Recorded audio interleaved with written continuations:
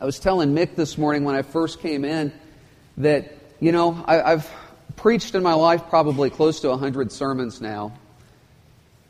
And I'm generally past the point of being nervous.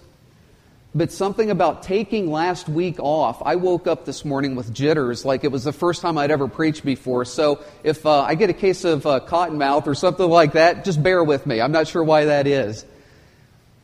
John 6, and maybe this is why I was a little bit nervous this morning.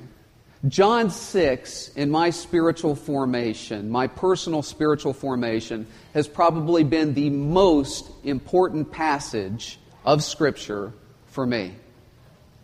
I've shared with you bits and pieces of my spiritual life before I became a pastor. But essentially, the way that I viewed my walk of faith for a great many years went something like this. Jesus Christ died on the cross for me 2,000 years ago. I need to get myself to a point where I can understand that significantly well enough to be able to have a quote-unquote moment of decision. After having that moment of decision, though, the way that I grow in the faith is to learn more about God by reading the Bible. And if I learn more about God by reading the Bible, then I will automatically change and become the kind of person that God would have me to be. But it didn't work. It didn't happen that way. Instead, what ended up happening was I became a great student of the Bible. I knew more of the Bible than probably most people. I loved God's Word, but nothing was changing inside of me.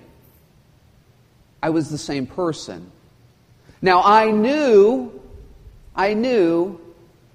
that God promised the Holy Spirit at baptism. Well, Peter promised it, and we take it as the Word of God. And I knew that in some way I had the power of the Holy Spirit living in me, but I couldn't seem to unlock that power. I couldn't realize it, experience it, have it released in my own life so that the sins that I was struggling with could be crushed, overturned, so that I could become the kind of person that Christ would have me be. And so as I began to understand what my problem was, John 6 played a central role in recognizing where I had seen the faith incorrectly. The Christian faith is not a self-improvement plan. The Christian faith is not a pull yourself up by the bootstraps plan. The Christian faith is you can't do it by yourself. The same faith you brought with you to the time that you finally decided you were going to start following Him is a faith that has to be refreshed, restored, and renewed.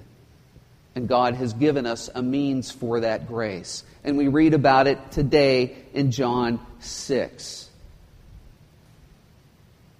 Unless you eat the flesh of the Son of Man and drink His blood, you have no life in you. You see, the way I had been approaching the faith was that Christ did something for me, and now I need to get busy doing what I'm supposed to do for Him. But what I realized as I began to read John 6 is that even after baptism, even after I had entered in the life of faith, and even after the fact, even as a result of the fact that I loved God, I still needed to be fed. At that point, I was receiving the Lord's Supper every week, but I was approaching it from the perspective of I'm doing this in obedience rather than I'm receiving something. And as I began to see that the Lord's Supper is not principally a thing that we do in order to be obedient, but it's something that we come to in order to receive God's grace in a very, very intimate way, my perspective of faith began to change. And I began to see it isn't a matter of me getting to a point where I can do better without the grace of God. It was instead a matter of, in order to receive life, I have to come to where Christ has promised to give life. And that place is His table, His supper. There are other places as well. Perhaps you've heard them referred to as the means of grace. This certainly is not the only place that we come to approach God's grace. He gives us grace as we read the Bible. He infuses us with knowledge and lets us know who He is. He gives us grace as we pray and we come into contact with Him in a very spiritual way, in a very real way. He gives us grace through worship as we grow with one another as a body of believers.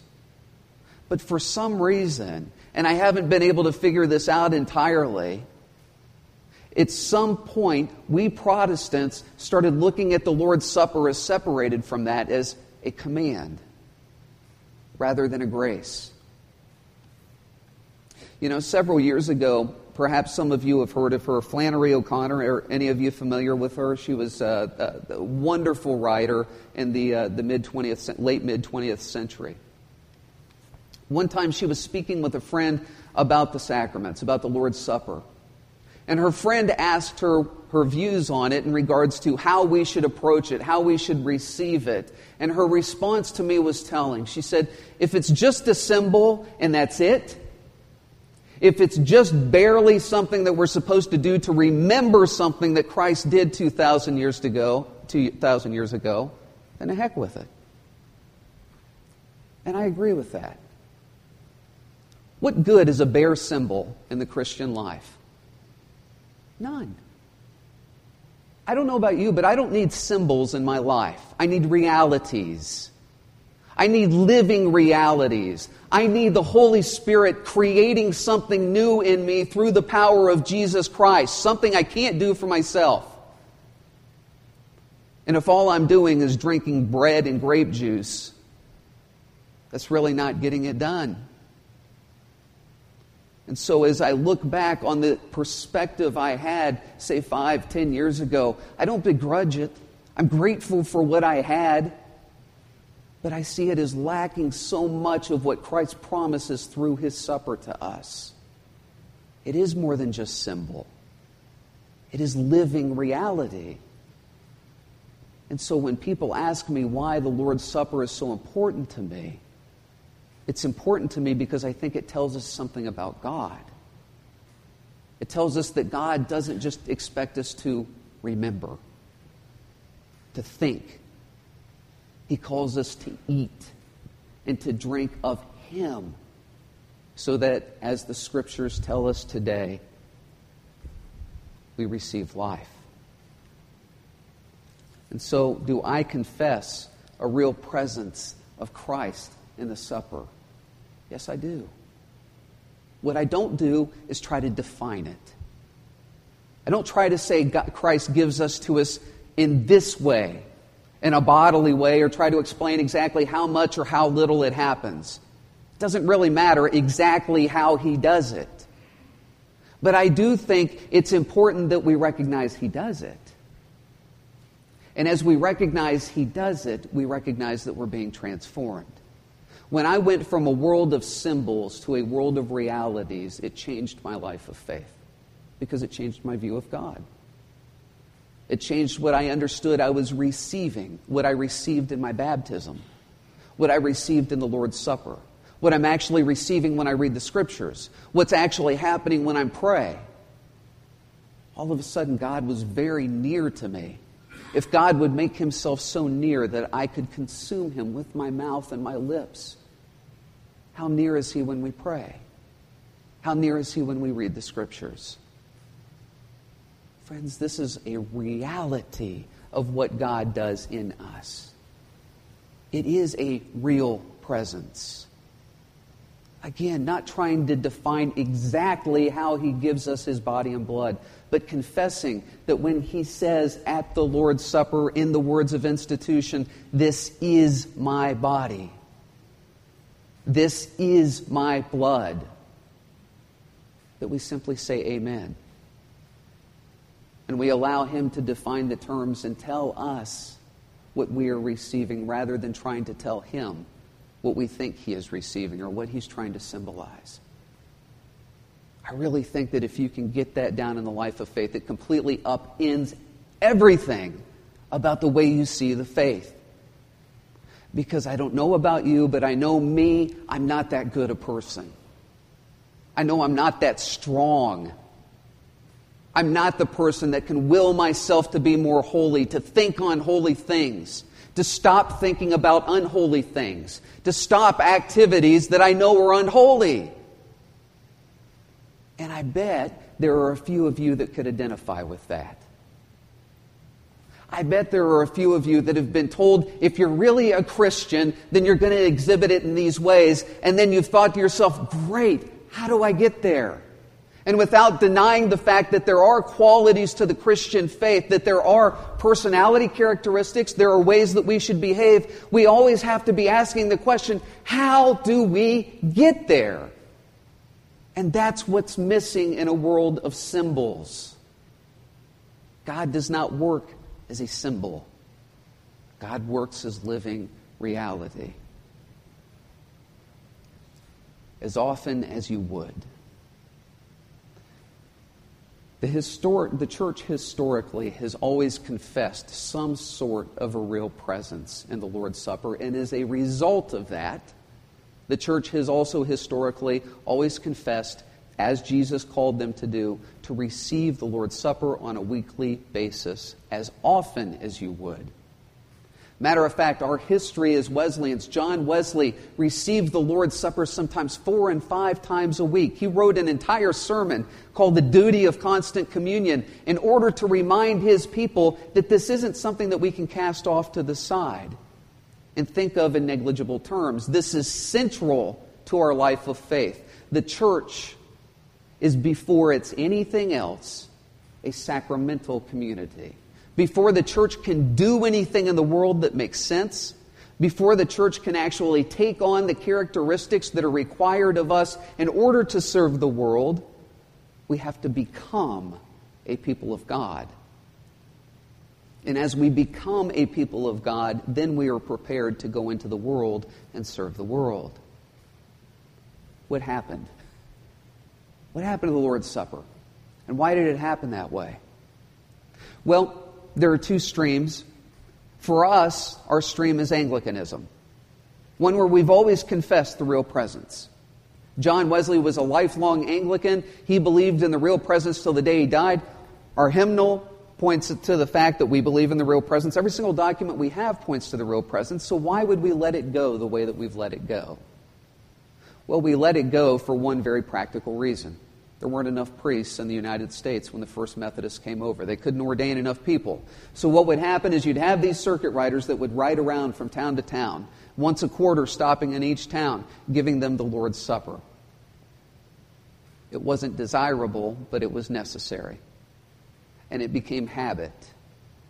And I think it's a habit that we as a church, not just this church, but I believe all Methodist churches need to look long and hard at and think, is that really what we want to be? Is that really what we're confessing about the Lord's Supper, that it's just something that we kind of tack on once a month or once a quarter?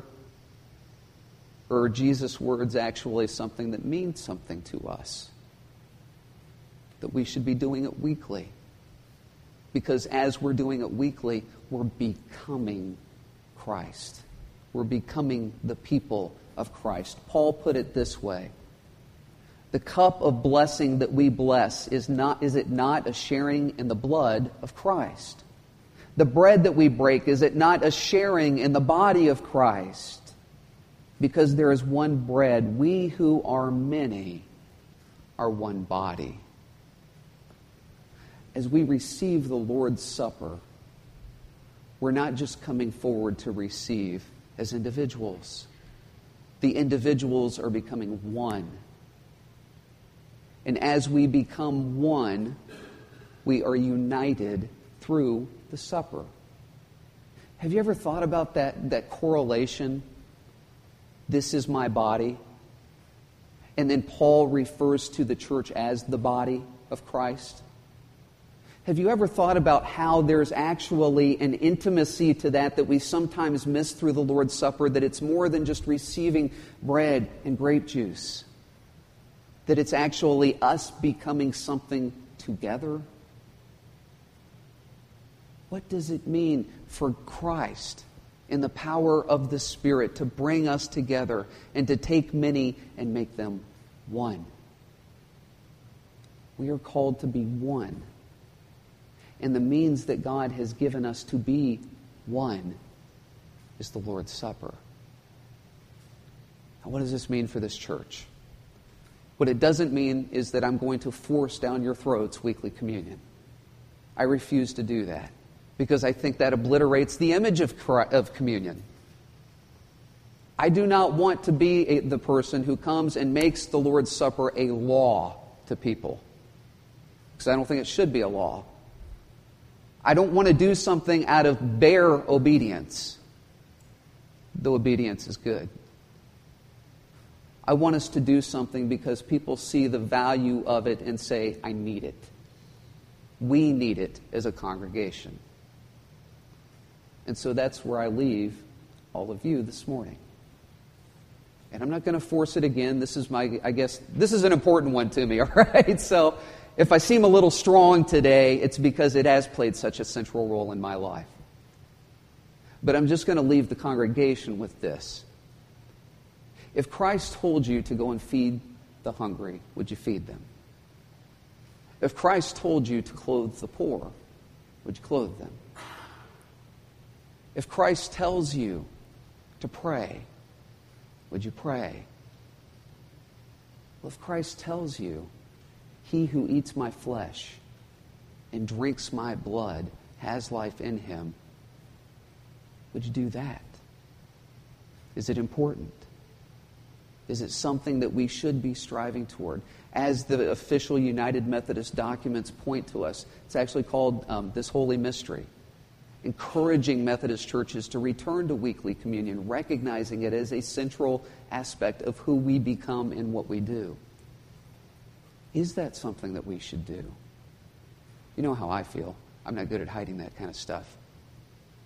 But I want to leave you with that this morning. Maybe you've never had it presented. I don't know.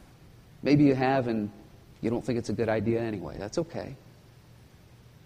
But I want to present to you today that whether we stick with once a month or whether someday in the future we're doing it once a week, let's never presume that all we're receiving are bread and grape juice. It's more than that. It's always been understood as more than that by the church. It's always been understood as more than that through biblical interpretation. It was only 500 years ago, during the time of the Reformation, in some streams of the Reformation, that got stripped. By and large, through the history of the church, through the history of our denomination, we have understood that something very, very, very important is happening here, and that we are receiving from God the grace that he wants to give us. And so if it feels as though I'm coming down heavy-handed today, I hope it'll feel that way only in this way. Christ conveys grace to us, and that is a blessing.